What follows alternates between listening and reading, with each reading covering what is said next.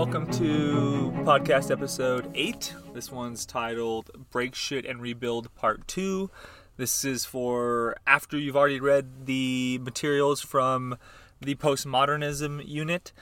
And in this one, I'm gonna go through each of these things in a bit more detail. I'm gonna cover them hopefully just enough that you get an idea for how the concepts we covered in the first part of this lecture apply to these works, but not in so much detail that I end up with an hour-long episode.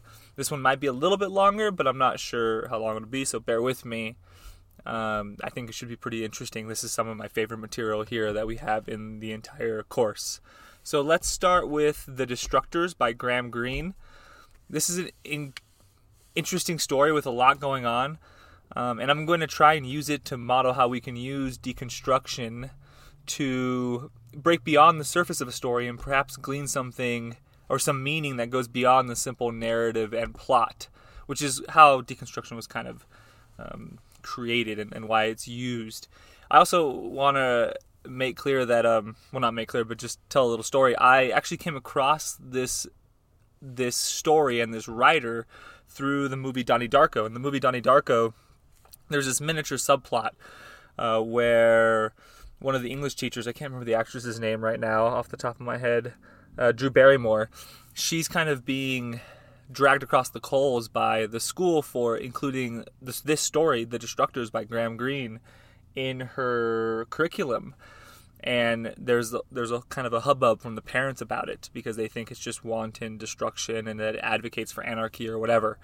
And so after, I've seen that movie several times, and one day I was like, I should look up this work, and I ended up reading a lot of Graham Greene's stuff, and he's quite an interesting writer, kind of toes the line between serious literary work and kind of more fun, almost like spy novels in a lot of ways or something. But then his final novel, if I remember correctly, The Pride and Glory, is fascinating, and I've always been meaning to go back to it. So let's get to deconstructing the story. The first way in which I think we can do this is by looking for some clues as to the historical context the story takes place in. We get some hints on this information several times. At one point, the narrator tells us that, quote, the gang met every morning in an impromptu car park, the site of the last bomb of the Blitz, end quote. On the surface, this is a statement of setting. The kids would meet in this open space where people would park, but the last portion of this quote tells us a bit more. The car park, or parking lot, was not created on purpose. Rather, it was created by the German bombing campaign in World War II. That's the Blitz. There are several ways we can deconstruct this simple statement to better texture the story and our understanding of it. What was once a residential area has been flattened. This represents major loss of property and life and is now being used as a place for people to store their cars as they go about their lives. This kind of speaks to the nature of the human experience. Even in the worst in times, we have to keep on living. There's a sense of inevitability here, a sense of helplessness that is continued on later in the story. What is more, this blown up space, a place that has seen tremendous violence, is now the place where these children meet every day to hang out. It's become a part of their lives. And there's something to be said here about the effects of growing up like this and how these types of traumas pass down through generations. We also get a hint at the deprivation in which these children are growing up in when Mr. Thomas offers them some chocolate, remarking that there is, quote, not enough to go around, there never is, end quote. And we get some more information about the group from the description of Trevor, who's referred to as T. Quote, there was every reason why T, as he was afterward referred to, should have been an object of mockery. There was his name, and they substituted the initial because otherwise they had no excuse not to laugh at it. The fact that his father, a former architect and present clerk, had come down in the world, and that his mother considered herself better than the neighbors. What but an odd quality of danger, of the unpredictable, established in him in the gang without any ignoble ceremony of initiation? Notice the references to T's parents, who have apparently come down on hard times. Later, T mentions the name of the architect of the house they destroy. Together, these tell us that T is likely better educated and comes from a family that, until the war, was of higher economic class than the other boys. His entrance into the gang then takes the tenor of a flattening of socioeconomic levels and a permeation of the boundaries that separate those groups. In the gang, as in likely the world, This process comes with tension and leads to new group dynamics and some destructive outcomes. While this is fairly obvious in the deconstruction of the house, we are given a sense of the contradiction of these kinds of economic class politics later when Mr. Thomas returns early while the boys are inside tearing the house apart and is told someone is trapped in his outhouse. As he's being helped over his own fence, he first grumbles about, quote, boys coming over here, end quote, and then, quote, automatically, end quote, thanks the boy for his help. This is a nation that has just been at war, in which the social classes that have been in tension with one another are suddenly asked to fight together for a common goal. The divides between these groups are not so easily broken down, and yet the dynamic of cooperation is far from clearly equal. It should be noticed that it is T's idea to destroy the house. He comes from a higher class and convinces these younger, less privileged boys to go along. There is most definitely something here about the organization of society and the exploitation of the lower classes by the higher classes. T's motivation is interesting as well. He claims to bear no ill will towards Mr. Thomas, saying, quote, of course I don't hate him, end quote. We also get the sense that this act of destruction is also, quote, a form of creation, end quote. For T, quote, all of this hate and love, end quote, is, quote, soft, it's huey, there's only things, end quote. Notice the existentialist vein of thought that's implicit here, this nihilistic, anarchistic, and fundamentally rebellious attitude, and it should be noted that these are young children destroying the house of an elderly man. This attitude is backed up by the several refrains that, quote, there is nothing personal, end quote, in what is happening. Finally, the entire incident is given a sense of the absurd when the story ends with the man who inadvertently brought the house down, the boys having tied a major support to his car, and he cannot help but laugh at what has befallen the old man, and he kind of ends the story just laughing. In this story, we have several clear deconstructions that take on a distinctly postmodernist vibe. Perhaps the most powerful is the complete lack of satisfactory reason given for what has happened. This is an act void of meaning, almost void of intent, void of anything but the deconstruction or the destruction itself, which is a form of deconstruction. In a way, the entire story is an act of deconstruction. The barriers between classes, the foundations of meaning and purpose itself, even the physical and metaphorical acts of destruction are all broken down until there's nothing left to stand on, a feeling that it must have permeated the post-war era. And we should note here that his story was published in 1954.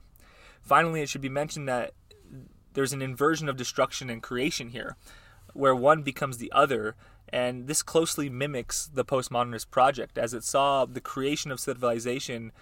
In the creation of civilization, the destructive forces of, for example, racism and exploitation, and the destruction of the Western world after world wars was an opportunity to start anew. Now, the Destructors comes on the scene a little early to be officially called postmodern, though I think it's clear from the above that it leaned in that direction. But where Graham Greene merely leans, Ginsberg in his poem How dives headfirst into the deep end. What is probably immediately noticeable and most obvious is the chaotic structure to the poem. While there are some repeating elements and patterns, on the whole, I'm sure this poem looks very different from what most of us think of as a poem. This was intentional, reflecting the postmodern desire to find newer, more effective ways to communicate the ideas and feelings of the world at the time. He begins with the line, quote, I saw the best minds of my generation destroyed by madness, end quote. Here, Ginsberg immediately sets up the thin dichotomy between genius and madness, which this is something that has become cliche since then. This line is referenced in Fight Club in the movie and in the book. But at this point, it wasn't quite so cliche, and it points to the fact that these are, by and large, social definitions. The genius is often madness accepted by society, dependent on the goals of that madness, and madness is often genius derided as counterproductive to society. And it's no accident that we, as people, uphold business leaders as the best of us, despite nearly constant evidence of harmful behavior. Ginsberg then goes through a series of lines that begin with the word who. Each of these marks an event in his life or in the lives of his peers.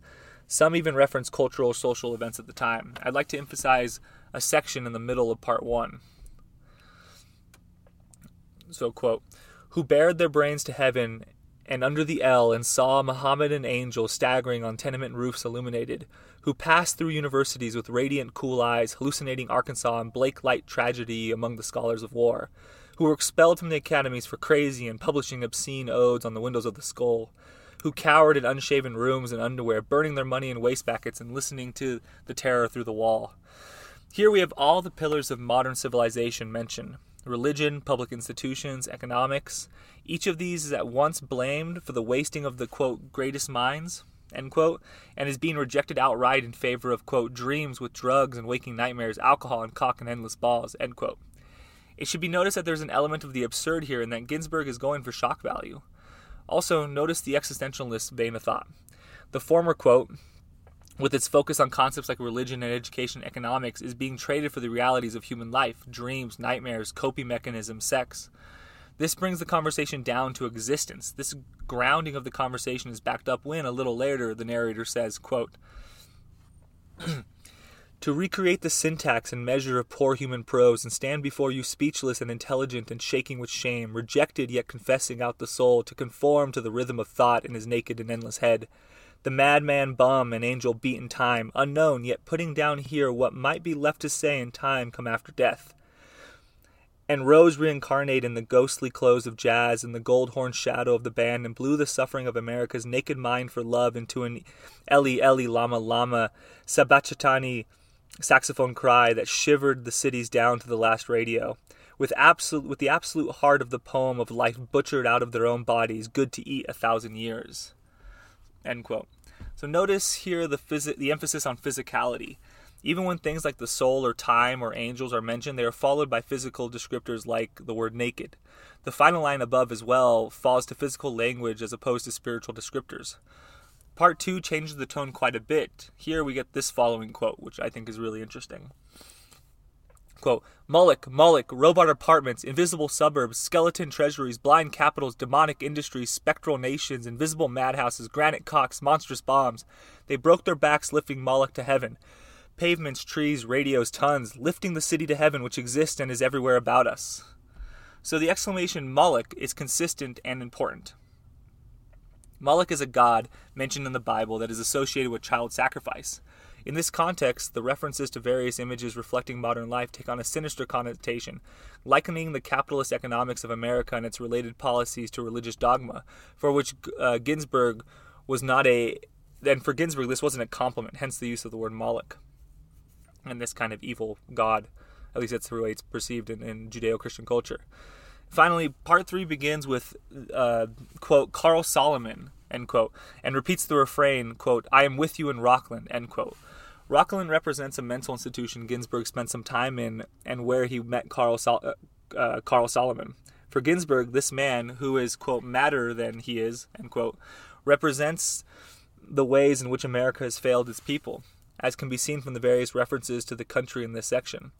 In all, it's important to be reminded here of dialogism, the idea mostly used for novels but relevant in this poem, I think, that any attempt at meaning has to take into account all the voices in a work.